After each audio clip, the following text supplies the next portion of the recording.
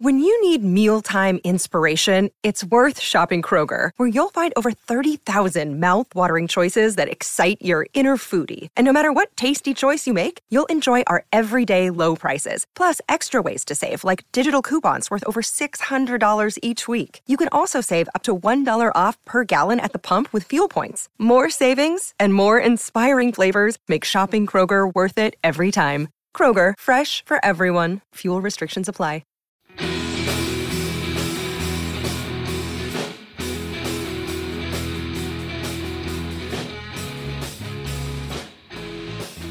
Welcome to United Eye, your one-stop shop for all things Manchester United. I'm your host, Ed, tonight. I'm Ashwin.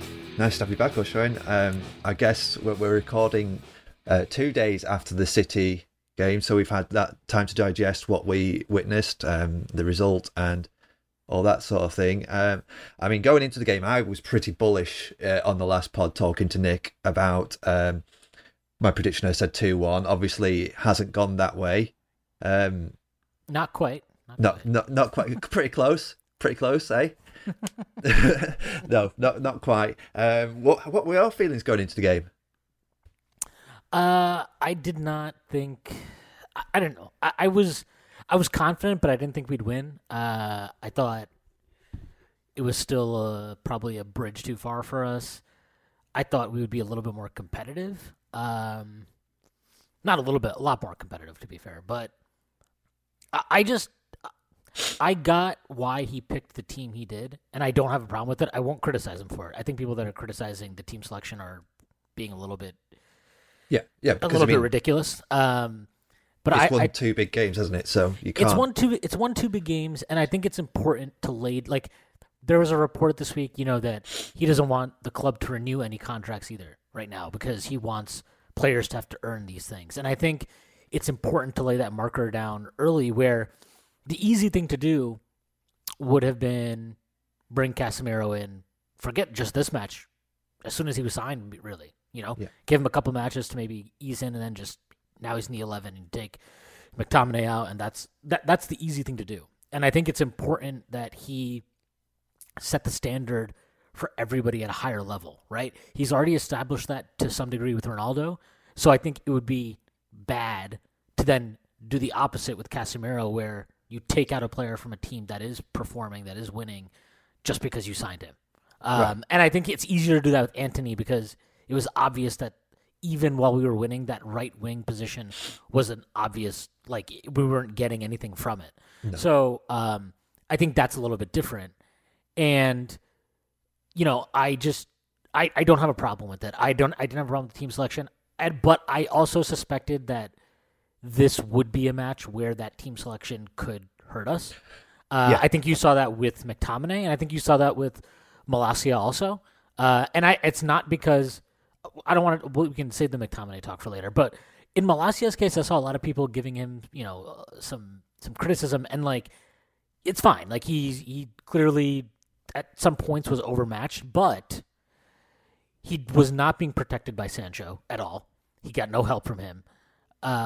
And then on top of that, I thought it's just asking a lot of him you're coming from, this is his first match.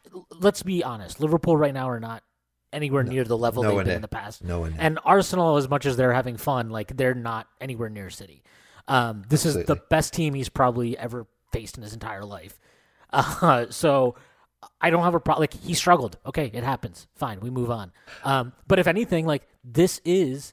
these are this, if anything, should be a kick in the ass for somebody like Shaw, right? Yeah. Where it's if in some ways you could argue your poor start to the season has impacted us even now because I can't play you in this match even if I know you're a better player, right? We know Shaw's top level is better than Malacia's top level at this point in time, right? There's no doubt about that. No. But you can't bring him in because...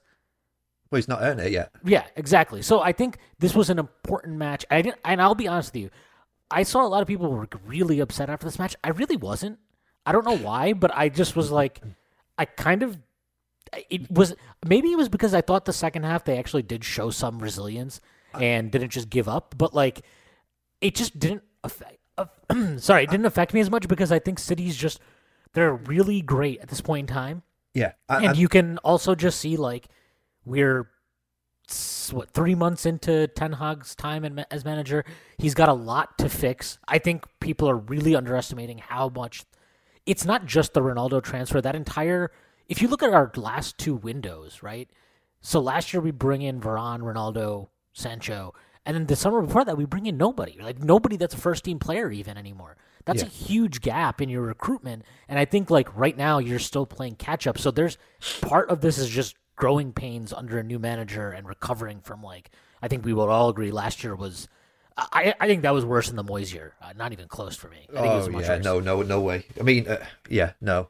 Because in the Moyes year, we sort of had Champions League, didn't we? That kept us going a little bit. But like, I mean, for me, I agree. Like, I'm not that upset about that result. I mean, it's humiliating. Don't get me wrong, but it's City. City will have those results 2-3 times a season, and it's just unfortunate that we were one of those teams.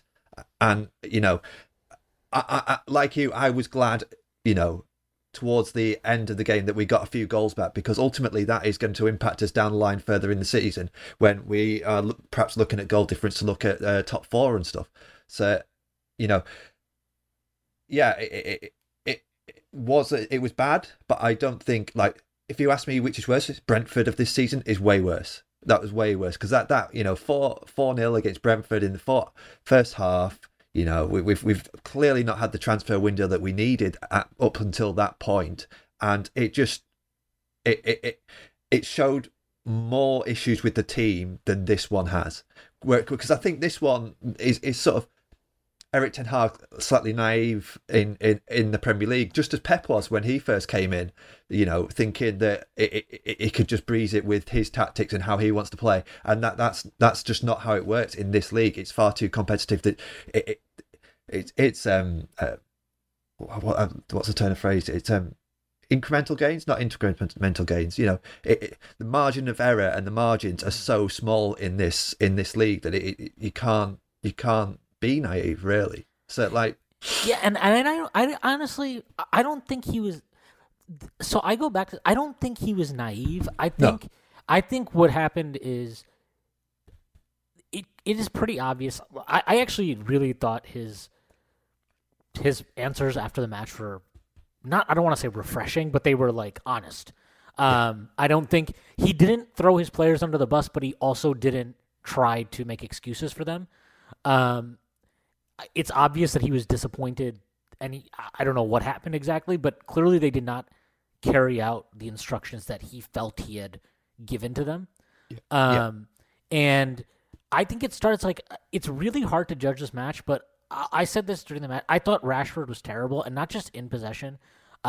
He had no idea what he was doing when in terms of pressing, who he was supposed to like how many. There were so many times Ake would get the ball and just carry it with no pressure from him, and it like there's no way I believe that is the plan. You know, there's no way the plan is just let the center half carry the ball through 25, 30 yards under no pressure. Like that's never a tactic. And he was just all over the place. Maybe this was, look, he clearly was not necessarily 100% fit. So I'm willing to extend some benefit of the doubt there, but he was not there. He was not with it in that sense. And I thought, like, more damning for me than his performance, because his performance was really bad, but to me it was more bad in like a tactical sense, and the fact that he just couldn't do anything with the ball. But I thought Sancho it's like you just need way more. Like, I'll put it this way. Did Antony have a great match? Forget the goal he scored, which was phenomenal. But forgetting that, did he have a great match? No. I actually think for the second goal they had, he gets dragged out of position, and Cancelo ended up having a really great crossing position from where they scored or whatever it was. But even the first or the second, I don't know. I lost track of their goals. Yeah. But like, let's not talk about their goals. There was a genuine desire and a character to his performance that even when we were 4-0 down, even when it was 6-1, like he was trying to make things happen, track back, whatever it was. And with Sancho, like it just felt like, oh, we're 3-0 down. I'll get a couple of nice touches on the ball and then I'll pass it somewhere. And I'm not saying like he has to, be messy and take on an entire team, but like No. you want to see more desire. You want to see when you buy a player, right? You buy a player for the price we paid for Sancho, 70 million pounds, whatever it was. You expect that player to come in and have not just be a technically sound machine and just a nice, tidy player, but to impose some type of personality into the team, into the game. And there was none of that from him. And like, you can understand that a bit with Rashford, right? Because one, he's come good against Liverpool and Arsenal. And also, like, he clearly was putting in a shift for the team when he was not healthy. Whether he should have or not, that's a different question.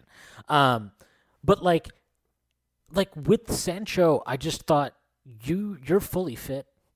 You need way more than that. Like at the bare minimum, you need to be tracking back and helping your fullback. And like Antony, like did he do a great job of helping Dalot? No, I don't think so. No, not really. But it wasn't an effort thing. It was more of like they just looked.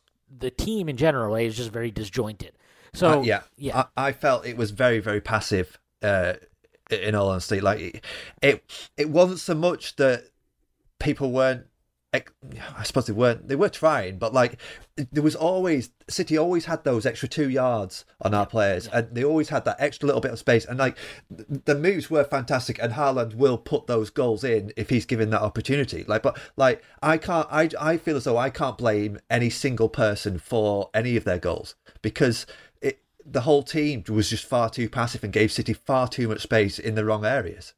Yeah, I mean it was weird. They were trying to press, but like because they were so far off City, the gaps were so massive, it made it impossible. It just made it so easy for City. There were so many times they got the ball in between the lines, between our central midfield and our defensive line, and like we can blame Dalot or Varane, Lisandro Martinez, Malacia, whatever, but like when you are constantly being put in a position where you're facing wave after attack, and not just that, but you're being outnumbered, right? Like Grealish had they were overloading Dalot's side constantly. So yeah, Grealish looked great, but it's because Dalot had no idea. He's like, okay, I have to mark.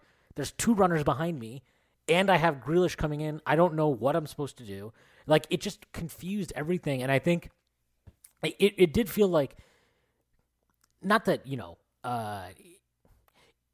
all the first goal we gave up was extremely sloppy. And again, this is on Sancho. Like it actually intercepts the ball, and then he just has some horrible touch, gives it away, and then they're off. They're running at us again, and it's just like these are the things that to me those are just unacceptable. I also think there was look. We've talked about this with McTominay. I didn't think he was physically. He did not have a physical presence in this match, and I didn't think so either. And that's why he's in the team. Like, if there is something that he provides, it's that physical presence. And if he's not giving you that, then I don't know what you're supposed to do. And I always felt he was the more advanced of the two between him and Eriksen. And like when you've got Eriksen as the guy, like particularly for the first goal, Eriksen is the guy who's tracking that run of Haaland's. No, not Haaland's. Foden's. You know. Yes, he should have stayed with him, but that guy should be McTominay being in there. He's the defensively minded player. Well, not. I mean, he is now the defensively minded player, but he's the guy that should have been there. I also, we talked about this during the match, but I just never understand what's going on in his brain when he's tracking back and there's multiple runners in front of him and he just runs at the same pace. No care in the world, not like he's desperately trying to cut one of the options out. It's one of the most bizarre things I've ever seen. And he's done it consistently now over years. So I just have to think it's something that for whatever reason he loses track of. But yeah, no, I agree. I also think look, I thought Bruno was terrible. I thought he was I don't even know if I haven't looked at his touch map or anything like that, but like the weird thing about this match was it didn't feel like City had the ball all the time. Like we had opportunities to get on the ball. And I thought in the first, Neville talked about it on commentary and I totally agreed with him. It felt like, City scores 1 and then it's 1-0 until about, 32 or something like that.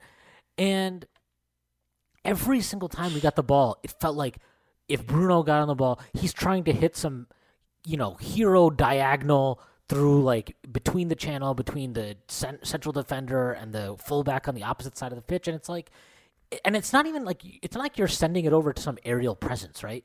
You're trying to play in Sancho. Like it just made no sense. And it as Neville, I think Neville mentioned this on commentary, but it just felt like they were trying to get the goal back all in one instant. And it's like, sometimes you just have to, like, especially in that match, when your defense is under that much pressure, especially as the captain, but as an ostensible midfielder in that role, sometimes you just need to put your foot on the ball and slow it down. It's fine. Like you're not 3-0 down with 10 minutes left, right? You're 1-0 down in the 15th minute. Just calm down. Like you've got an hour and 15 minutes left. Like you have plenty of time. You don't need to score in the next minute. It's not like extra time. You're fine. So he just and this is the tendency. I think he has this tendency in big games. I think he puts way too much pressure on himself. I think it's almost become a self-fulfilling prophecy, right? Because there's this entire thing of like Bruno doesn't perform in big games. He is, he doesn't get goals, he doesn't get assists in big games. And I feel like he's always trying to prove that wrong. And by trying to prove that wrong constantly, he's making it much, much harder on himself. Yeah. No, I mean, like, there's sort of two sides to Bruno. There's the magician, the guy that comes in and he will create an assist just from nothing. And then there's this guy who just, it's Jekyll and Hyde, isn't it? He will just put the ball out of play for like apparently no reason. And he did. I mean, Martial being injured sort of doesn't help, and having to come in at towards the second half, because I think playing against City, Rashford is just not going to be the guy that you holds up the plate and brings people in like that. We all know that. We know his best position is sort of left forward, and he has done a good job doing the centre forwards role so far this season. But like having someone like Martial for Bruno to pass to perhaps would have helped that situation where we just slow things down, bring people in, take the pressure off the defence. That's ultimately that's what you need to do, especially against City. Yeah, and I think like this is where, like, I don't know, Eriksen doesn't strike me as, seems like a great guy. Obviously a great guy. He's been phenomenal for us. This is not really a criticism of him at all. Was he the most, like him and Varane are probably the only other two, and I guess De Gea, that you would say are veterans, right? None of them strike me as personalities that would look at Bruno and be like, "What the fuck are you doing? Calm down." Like, just get your head screwed on right here. And like this is where I don't know if Casemiro's that personality. We haven't really had a chance to see him enough, but like he is at least. I've seen him for Real Madrid. I've seen him play in a lot of big matches. I know he hasn't looked the best. He's still definitely getting up to speed in a United shirt, but like this is definitely a match where a player like that, I feel like, it's kind of weird. I wonder if he's struggled a bit in the sense of like he's not starting, he's coming off the bench, and that's a totally different thing. But like this is just the type of match where you want somebody with that nous and that understanding of like, and not just that, you're going to be under pressure. Anytime you play City, there's at least going to be a 15-minute stretch, probably a couple, where you are just under pressure the entire time. And I mean, that's what Real Madrid all last season in the Champions League. That is what they did. That's how they won the Champions League. Right. And I just think like this is a match, and it's just one where like you almost wish you could have this match in 2 weeks instead of now. Because I think Casemiro would have come into the team by now, or at that point. But like, I mean, you needed somebody to establish a bit more control. And for whatever, McTominay, him in possession, I don't even know what to say. Like, he just doesn't want the ball, doesn't try to get the ball. It's very frustrating when you're trying. Never wants the ball. That's always been in his game. Yeah. Always been in his game. Yeah. And I think since he came through. Yeah, and I thought Eriksen was just kind of like, he almost had to be in midfield by himself. It felt like a lot of times. Yeah, I felt like that. And then Bruno was just like, he was. I will say this. I thought watching that match, I haven't rewatched it. I watched highlights of it.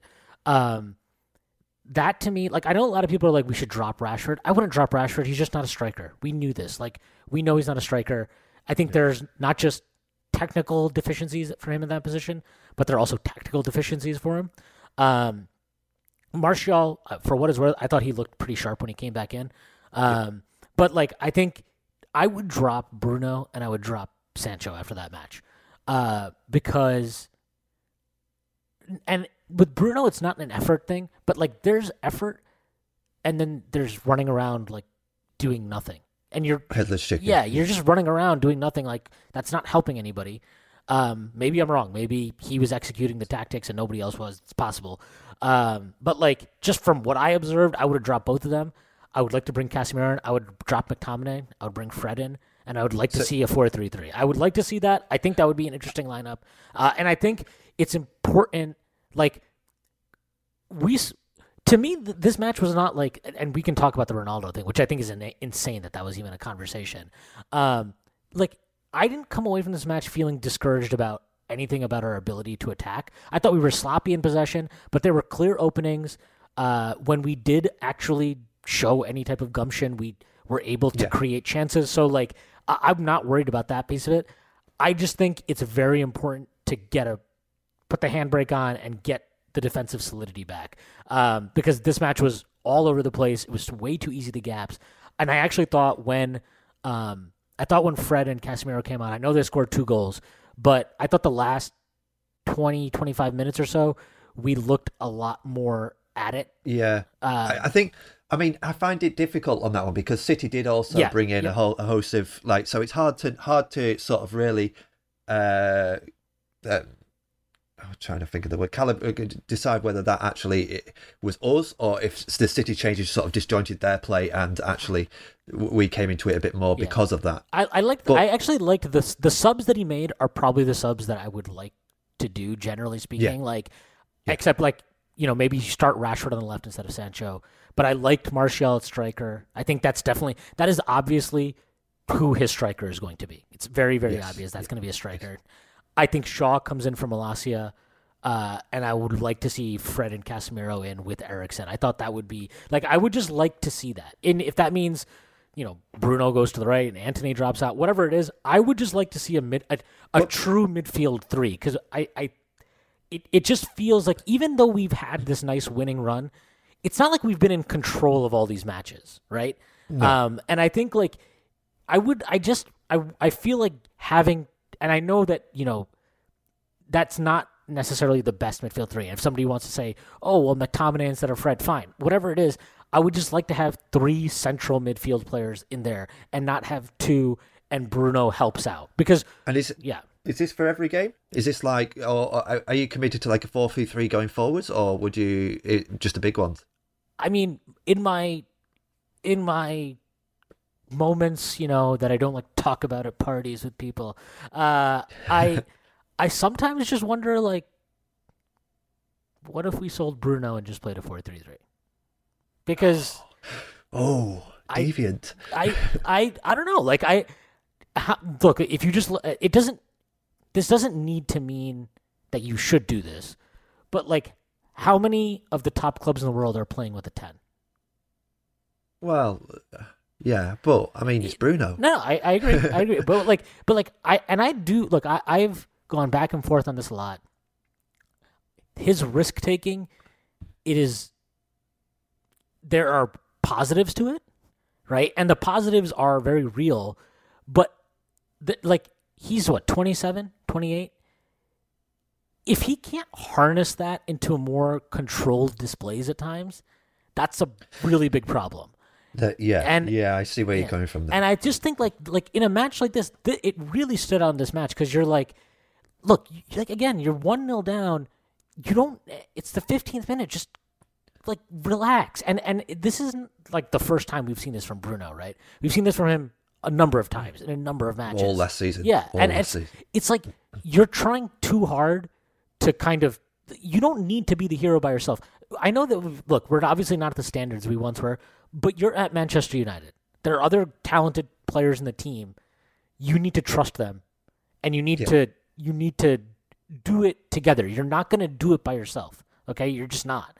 And so I just wonder sometimes, like, he is a tricky player in some ways to fit in. And if you just took Bruno out of the squad, right? Just say he did not exist and you had central midfield player X. It doesn't matter who it is.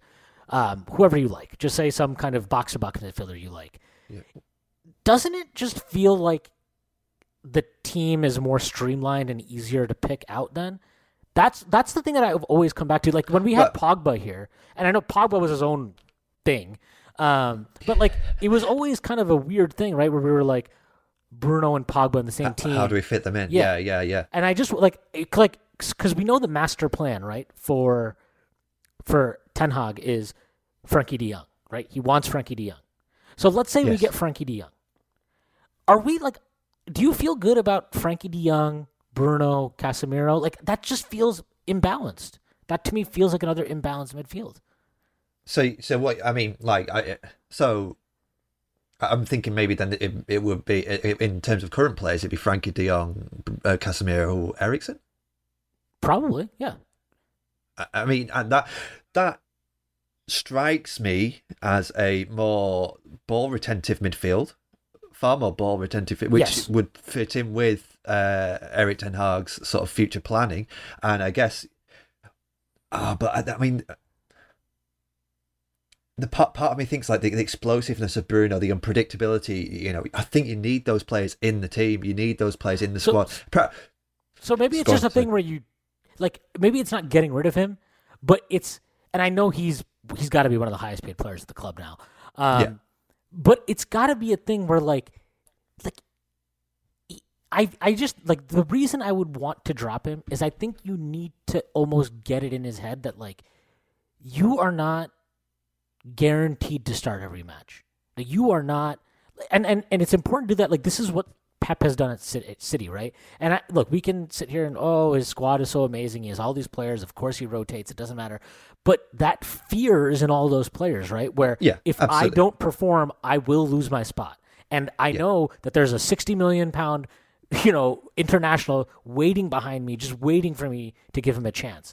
And I think Bruno could benefit from that potentially because there is a lack of maturity in his game, which it's like an impetuousness that almost comes from this belief of like, I have to do everything and I have to try to do everything. And even if it doesn't come off, it doesn't matter because I'm Bruno and like next match I will do it. I will turn it around. Yeah. And it's got to be an understanding of like, we don't want to take that away from you because you're right. What makes him explosive? You need that. Like, and we've seen matches where he is the match winner, right? So it's not like he doesn't provide you something. But it has to be a balance where, like, there are times where you need that. And then there are times where, hey, I need you to just put your foot on the ball. And this is, I think Scholes has talked about this many times. Keane has talked about this, where there are just times in a match where you just need to slow it down. You just need to get the ball, keep it. Not even try to score a goal. Just keep the ball for a little bit and slow the match down and get control of it again. And we saw that, I think Ferguson towards the end, probably the last, once Queiroz came in, we saw that in Europe all the time, right? It was like how boring we were to watch at times in Europe, but it was for a purpose. It was to control matches. Did you think I don't think I would, I don't really have much to say about Dalot or Martinez or Varane. Actually, I don't even think I have much to say about Lindelof. I didn't think he did. Shaw, I think Shaw's probably worth a mention. Yeah, I think Shaw looked good when he came in. I think Shaw. He looked clearly leaner. So I mean, at the start of the season, he was clearly carrying timber, and he looked far leaner as I've seen him. Yeah, he looked he looked out of shape to start the year. He looked much leaner in this match. And I just think, this is why Shaw is the most frustrating player, because when he's in that type of physical form, he oozes class. He's arguably the player that at his position has the highest ceiling for us when he's at his best. He's like the one he's probably the player I feel strongest about saying that at his best, he is as good as anybody else in the league at his position. I don't know if I would say that about anybody else yet. Casemiro was different. We haven't seen him really, so I don't want to talk about him like that yet. Obviously, he's a world-class player, but we haven't seen it in a United shirt yet. But Shaw is like, look, he looked really good. I thought he was strong defensively when he came in. His pace looked like it was back to what he looks like when he's at his best. And he contributed to the second goal we scored where, he made an overlapping, I think he made a run out wide and then he played Fred in. Fred took a shot and then Martial was there to clean it up. Yes.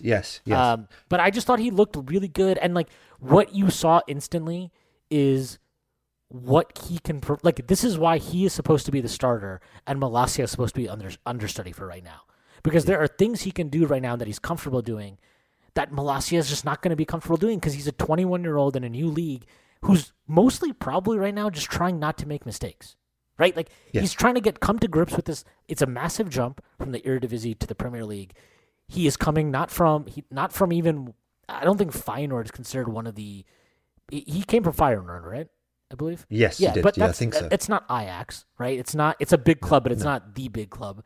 And now he's at Manchester United. It's a extremely big jump. It's a leap. And so to ask him to come in and be like, hey, you're the starting left back now for Manchester United, do all the things that we expect of a starting left back, which we know in the modern game is not just like be solid defensively and don't make mistakes. It's be solid defensively, don't make mistakes. Also, make sure you underlap when we're in possession. Also, make sure you provide width at times when we're in possession. And when you get caught with the ball forward, make sure you sprint back 100 yards and track Phil Foden. You know what I mean? Like you can't. Yeah. It's not realistic to expect him to have a grip on all of that. Shaw is so clearly that is supposed to be his position. He has to make it his position. And this was what I said at the start of the year, where like I wanted Malacia to come in because Shaw was so clearly out of shape, and I knew that at some point Shaw, you're always going to get another shot. You're always going to get another chance. This is his chance. He has to take it because we need him to take it. If he does, I would argue you can make the argument that him taking that position back and really kicking on from here for the rest of the year, that could be the biggest step towards us making top four, because what he gives us in possession, like Malacia can't do it. He's so calm in possession when he's in form. His first touch is great. He gives you, width. He can overlap. He can underlap. He's just a really, really talented player. He's just so frustrating in terms of his physical fitness. But yeah, and I think sort of linking into what we were saying about Bruno, Shaw is sort of in the final third, he will put his foot on the ball and he will sort of play back to go forwards. Yep. Instead of just trying to find the perfect ball going forwards or just playing the ball forwards. I do. That is so important for having that composure in the final third or anywhere on the pitch, really. But specifically, it's so frustrating when you see people just ramming their heads against a brick wall, trying to go forwards, when just a simple pass backwards, create some space forwards again. And Shaw's fantastic at that. Shaw's really good at that. So, he's actually a player, like, there are times when he's forward. It's actually shocking to me he hasn't scored more goals because he's so clean on the ball. Like I am always stunned that he has not scored more. It's actually like, I remember one time Anderson went on a little goal scoring streak and I asked Ferguson about it and he was like, yeah, well, he should have scored a lot more by now because he's a really talented player. And that's how I feel about Shaw, where I'm just like, you should have so many more things to your name because you're way too talented to not. So, I guess that wraps up with the City game. And we'll take a short break now for a advert and then we'll be back. So.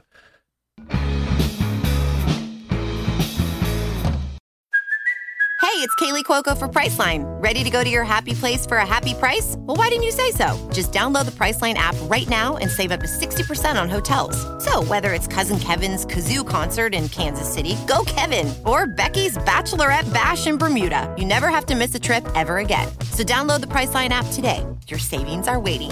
Go to your happy place for a happy price. Go to your happy price, Priceline. Yeah, cool.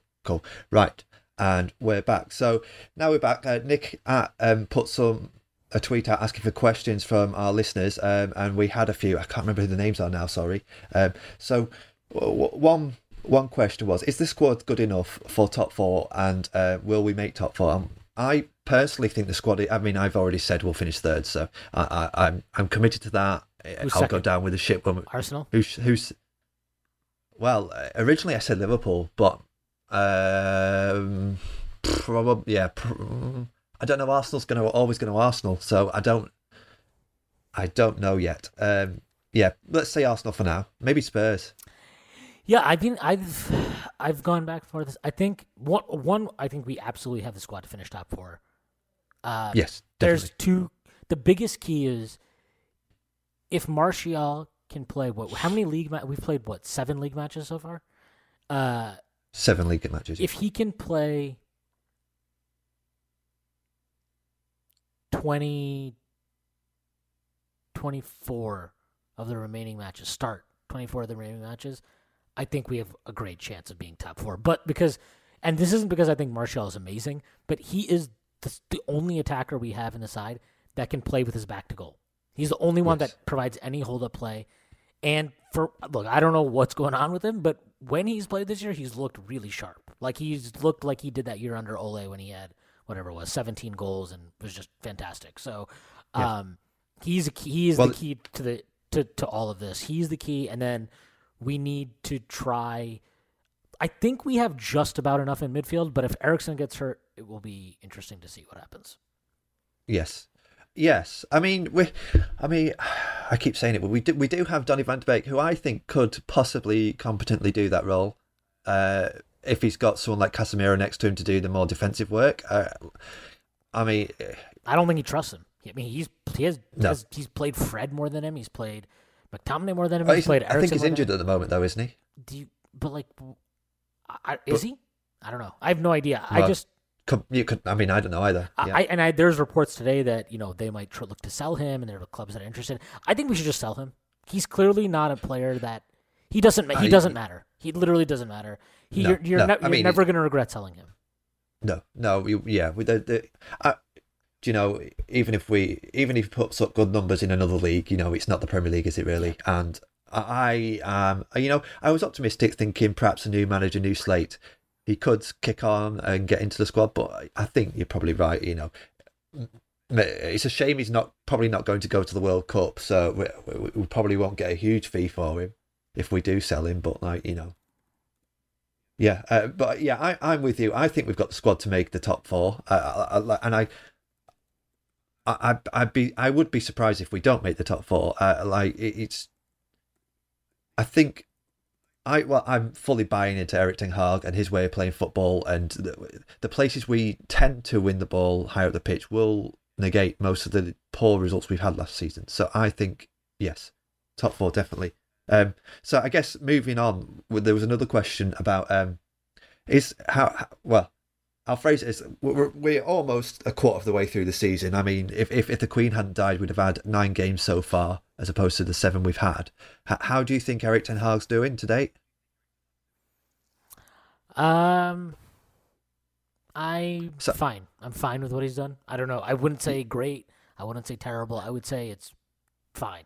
There are good things. There are bad things, which are expected. He's learning about the squad. Learning about the league. Yeah, learning about the league. I think it's more about the squad than anything, though. I think he's learning. The first 2 matches, he picked what I think would reasonably be construed as our strongest 11. And I think he realized, okay, I have to make some hard decisions because I have to send the message to some of these players. And I think that worked. I think he's made the toughest choice, which is effectively, I think he's signaled to Ronaldo, like, you're not going to play. And yes, you have to deal with that. Today was it today? It might have been yesterday in the Times. Ducker, is it Times or Telegraph? Which one's Ducker at? Telegraph. Yeah. He was saying that Ronaldo can leave in January if he can find a suitable offer. Yeah, I would be if he just wanted to. If we mutually agreed to cancel the contract, I'd be happy. Let him go wherever he wants. Yeah, it's a waste of time for him to be here, and it's this constant distraction. Like, why in a match that we lost 6-3 are we talking about should Ronaldo play? Who cares? Was Ronaldo going to turn around that match? No, had nothing to do with why we lost the match. It did, but guess what? He's not the player that you're going to have at striker and would all of a sudden have been able to hold the ball up and would have been doing amazing pressing things. Like, no, it's just stupid. I mean, I think we agreed when we had a chat after the game that actually we think Ronaldo, if Ronaldo were on the pitch, those 3 goals we scored wouldn't have happened because he would be in spaces where those goals couldn't have happened, either in the way or demanding the ball in a place where he's just not going to score. Yeah, because he's so singular in his goal scoring now. And you know what? I think the other part of it too is like he's playing striker. So he's like always in a position where quite reasonably he can be like, give me the ball. Like I'm the center forward. Like I'm trying to score goals. Yeah. Whereas when he was on the wing doing that, you can be like, oh, sorry, man, I didn't see you there. My bad. I'll get to you next time. Like you can't do that when he's in the center of the pitch right there. So I just, he needs to go. And it's actually, like it's sad in the sense of I don't want to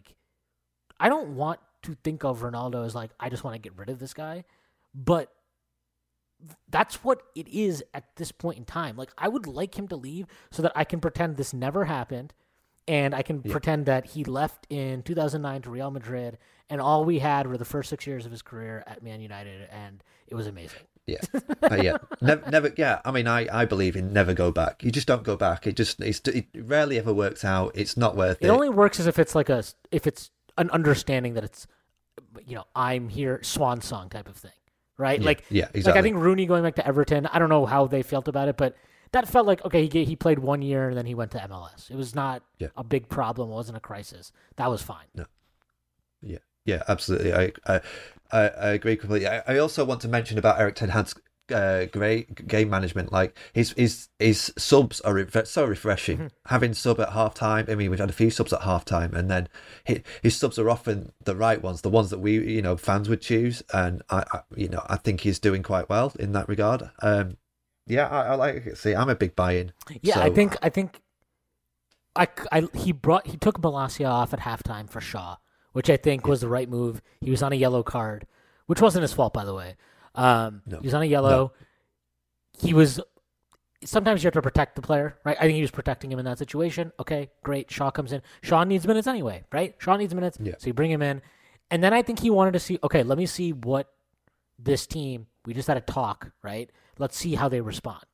And he saw what he needed to see, and then he brought in Casemiro. He brought in Martial, both of them who need minutes, and probably the positions that he's thinking about changing up.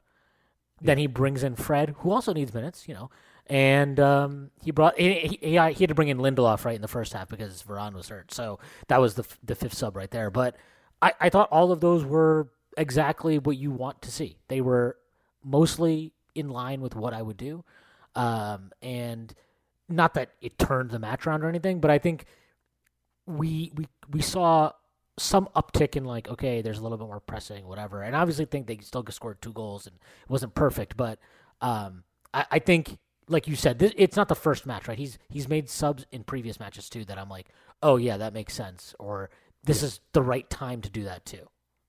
Yeah, and it's not. It's so far it's not been an inexplicable sub like Powell, or Ollie had some as well. I can't remember Ollie's off the top of my head, but Ollie had some subs where it's just like what? He was always a fan of the third center half. Ollie, he was always let me take off let me take off Rashford and then bring in Axel, who hasn't played in 2 months.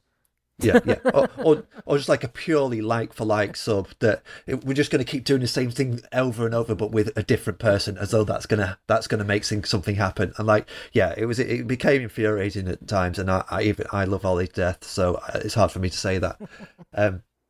Another question. I guess we'll move on to another question. Dubravka is coming on loan. Do you think he can be a realistic challenger to David De Gea? I mean, I know you personally aren't a big fan of David De Gea. I think he's terrible. I thought he was terrible in this match. I actually, when I watched the match, I was like, oh, he couldn't do much about any of them. And then I watched him back, and I'm like, maybe he doesn't stop him, but how are you just always rooted to your line?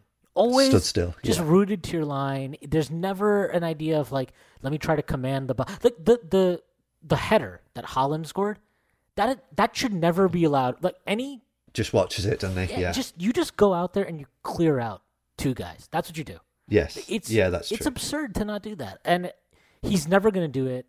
I hate how much I despise De Gea at this point, because at one point in time I truly just loved him. You know, just such a phenomenal shot stopper. He's not even a great shot stopper anymore. That's the worst part. No. But yeah, average. I think. Can it get worse? That's the real question. If Dubravka came in and wasn't good, would that actually be worse? I don't think it would be much worse. I don't think it can get much worse than De Gea right now, because he's not giving you anything. And this is another factor in, like, people are like, why are we so bad at defending set pieces? Why are we so weak at defending set pieces? Because as a defender, you have no protection behind you. Like, if you're trying to play a high line, to some extent, you need to have some faith that if the ball the keeper's going to sweep it. Yeah, if it drifts too far, you have that knowledge of, well, if it goes, you know, there's always that danger area where, like, you're just screwed no matter what. But if it goes too far, you're like, okay, the keeper will get it. You don't have that with him. So you have to mark almost like double the space, which is inherently dangerous. It puts all kinds of doubt into you as a defender. And then in possession, like, you know that Ten Hag wants to play a possession game. I'm not saying Dubravka is going to be, you know, Neuer or anything, but maybe he's better. There's some statistical and video evidence that he could be better. But, like, again, he really could not be worse than De Gea in that sense. Like, I just don't see what he could be worse at than this version of De Gea that we're watching. And it's just, I don't know. Like, I would at least, I mean, if there are no sacred cows, then there should be no sacred cows. Yes, I mean, and I was just going to come in and sort of defend De Gea, not defend him, but say, look, well, the circumstances are that it is a loan, and, you know, De Gea is the one contracted to us permanently, and I would be surprised to see the loanee coming in and saying, look, I'm taking your number one spot, and you know, I get the impression he is purely as a backup for injury, but at the same time, I do totally agree with you. Like, you know, if you're saying no one is safe, and we are having a standard, and that this is the standard, and you are not meeting it, then he has to be dropped. It doesn't matter how bad Dubravka is on the stats, give him his chance, because you've just done it with Malacia, you did it with Shaw, you know, you're potentially going to do it with McTominay now. Yeah.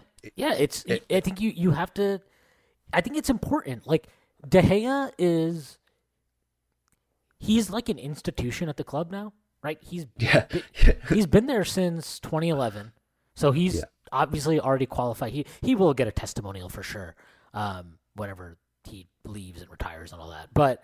And he should. Like, I hate what he's become, but, like, he was a great player for the club for a long time. So I will say part of why we hate what he's become is because he had so much potential when he came. Yeah, the stuff he was like one of the better keepers with the ball at his feet when he came to the league.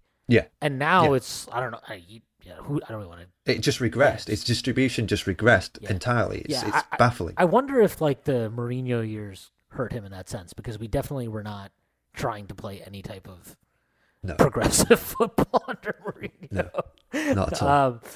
I do like that I get to root for Mourinho from afar now. It's much better from afar. Yeah, Mourinho is fantastic when he's not your manager. But... No, I think it's important that, like, he is an institution, but you have to make it clear, like, you still have to perform. There can't be anybody that is immune from that, right? I think, like, even, like, you know, look, Roy Keane is a crazy analyst who I don't even know what he says half the time when he's analyzing games, but, like, I think that's the type of thing that if he was playing for the team right now, there's no way De Gea would be. It would just. Oh. There's no chance. Like, there's just no chance. Yeah. Yeah. No, you say. And it's just you. Like, obviously, I'm not saying that we need. I don't know if anybody should emulate Roy Keane, but no. Well. but there is something to that, like, that mentality of his, that, like, demanding, you know. You have to be the best, and then you not only do you have to be the best, but then I need more. Like, you have to be above that even. And it just feels like with De Gea, we've allowed that we there's all these like reasons. Oh, well, you know, we can't do this because this guy, like last year was, oh, well, Henderson's not good. Okay, fine. Henderson's not good. That's not the purpose of dropping him. The purpose of dropping him is to make it clear that there is a standard and you have to reach the standard, or you have to at least try to reach the standard. Because I don't watch a player that's trying to reach the standard. I feel I see a player who feels like he's just content to do the things that he can do and nothing else. And I mean, even if you think he's got deficiencies in his game, it's easier to reconcile him staying in the team if he's clearly trying to be the keeper we need, and trying to get to that level after his time out. If he has time out, like we've seen with Shaw, lost his weight, lost his, put in stronger effort. You know, he played well for England, so like it's totally. You have to see a reaction, I guess, is what I'm saying. And it's easier to reconcile putting him back in when you've got that reaction. And the final question we had was, is Bruno good enough to be captain or even in the team? And I think we've probably had mostly Bruno hour in this pod anyway. So do you think he's good? Do you think he's good enough to be captain? We'll ask that one. Will Bruno remain the captain? I think he will. I don't see how Maguire, because if the club captain is Maguire, then he's not coming in for a long while unless Varane is injured. Yeah, I don't even. Are we sure that he would even play ahead of Lindelof? I don't know. Maybe not. I don't know. Yeah, good question. I think. Yeah, I don't see who else it could be. I don't want to put that on Rashford. Like he's just, and I know he had a terrible match against City, so I'm not excusing it. But he's just kind of finding some form again, where he's at least in front of net, he can score chances, which is cool. It's nice to have that back. I don't want to put that pressure on him also. Martial, obviously, absolutely not. No, definitely not. Definitely not. And then who else is a candidate? Shaw, no. De Gea, absolutely not. Why not Shaw? No way. No, because I think he often speaks very candidly in the meetings. I mean, like McTominay speaks very candidly in the interviews after games. McTominay, should we do McTominay? No, definitely not. Definitely not Scott McTominay. If it came to it, it would probably be one of Shaw or Varane for me. I mean, I don't think Varane's been in the squad long enough to be considered a senior player, but I guess he is because he's a World Cup winner, won multiple Champions Leagues and what have you. But at the same time, there's also the questions on his injury record. So I guess, that's a difficulty. Yeah. Like it depends on the captain Bruno you're getting. The captain Bruno that's level-headed, not waving his arms and just gesticulating at the ref all the time and yapping. That Bruno's fine. When it's the guy that we had against City, less so. So yeah, probably keep him. Yeah. I think it's just going to be Bruno. And I think it's not. So how about this? If you drop Bruno, who would be captain? Varane, if he's playing, for me. Yeah, I could see Varane. I could also see him just going Eriksen. Yes, I forgot about Eriksen. He loves Eriksen. And Eriksen has played probably the most minutes, I think, on the team. Yeah. Yeah. I love Eriksen. And I think it'd be Eriksen. Imran especially loves Eriksen. Everybody loves Eriksen. Who doesn't love Eriksen? Eriksen loves it. You can't love Eriksen. The man almost died, for crying out loud. Yeah, no. So I guess we'll now take a short break and then we will move on to the Omonia Nicosia preview game in the Europa League on Thursday.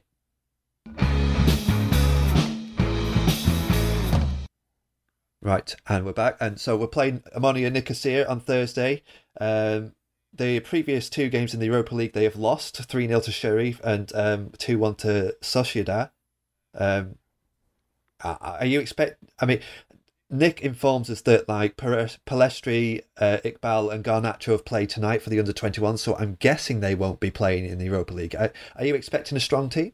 Yeah, I would expect a strong team. I think this is a great we talked about Champions League, right? Or top 4 or whatever. This is a great avenue to get Champions League qualification. I always like this competition. I think it's I never Conference League, definitely not. I would not care. No, but I think Europa League is like a fun competition, and I think it's obviously not Champions League, but there's never harm in getting used to doing the European midweek Premier League weekend, and it's important for him as a manager to understand. Like, I don't know how it was at Ajax. I imagine that you can get away with rotating quite heavily to play a strong team in Europe and then not so strong a team domestically. At Ajax, I don't know. Maybe I'm completely wrong on that, by the way.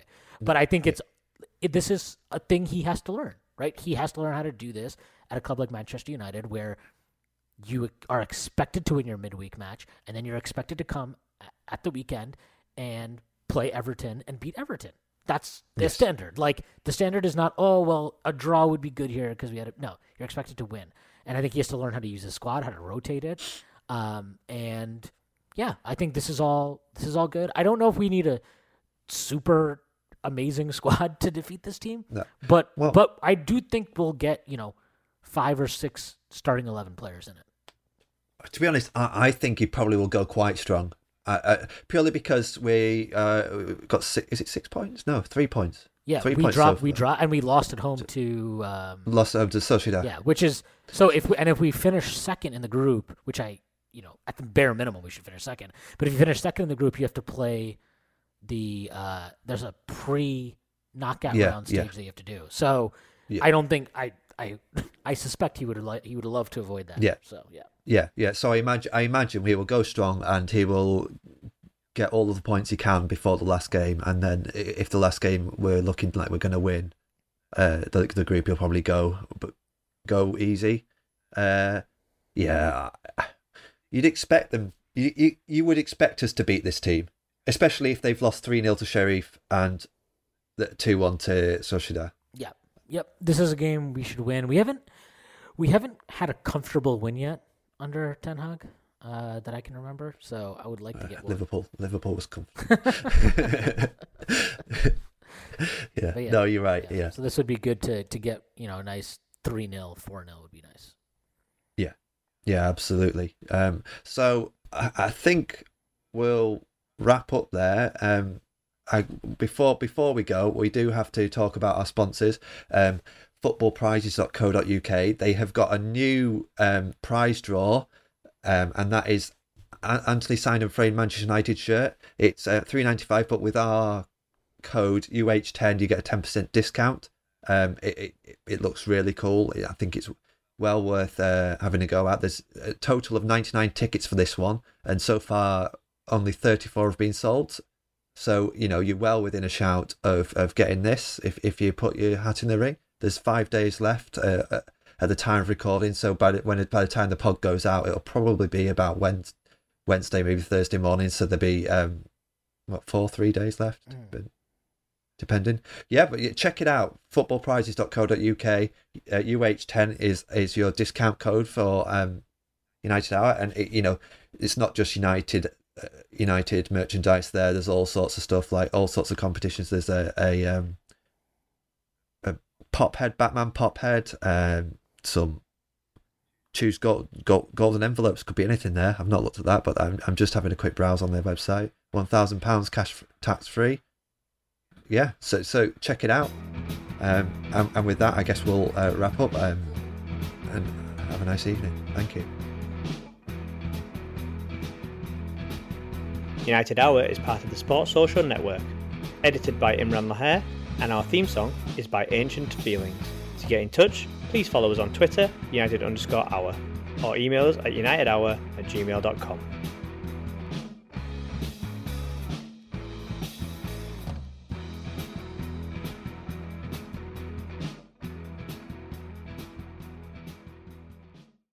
Sports Social Podcast Network.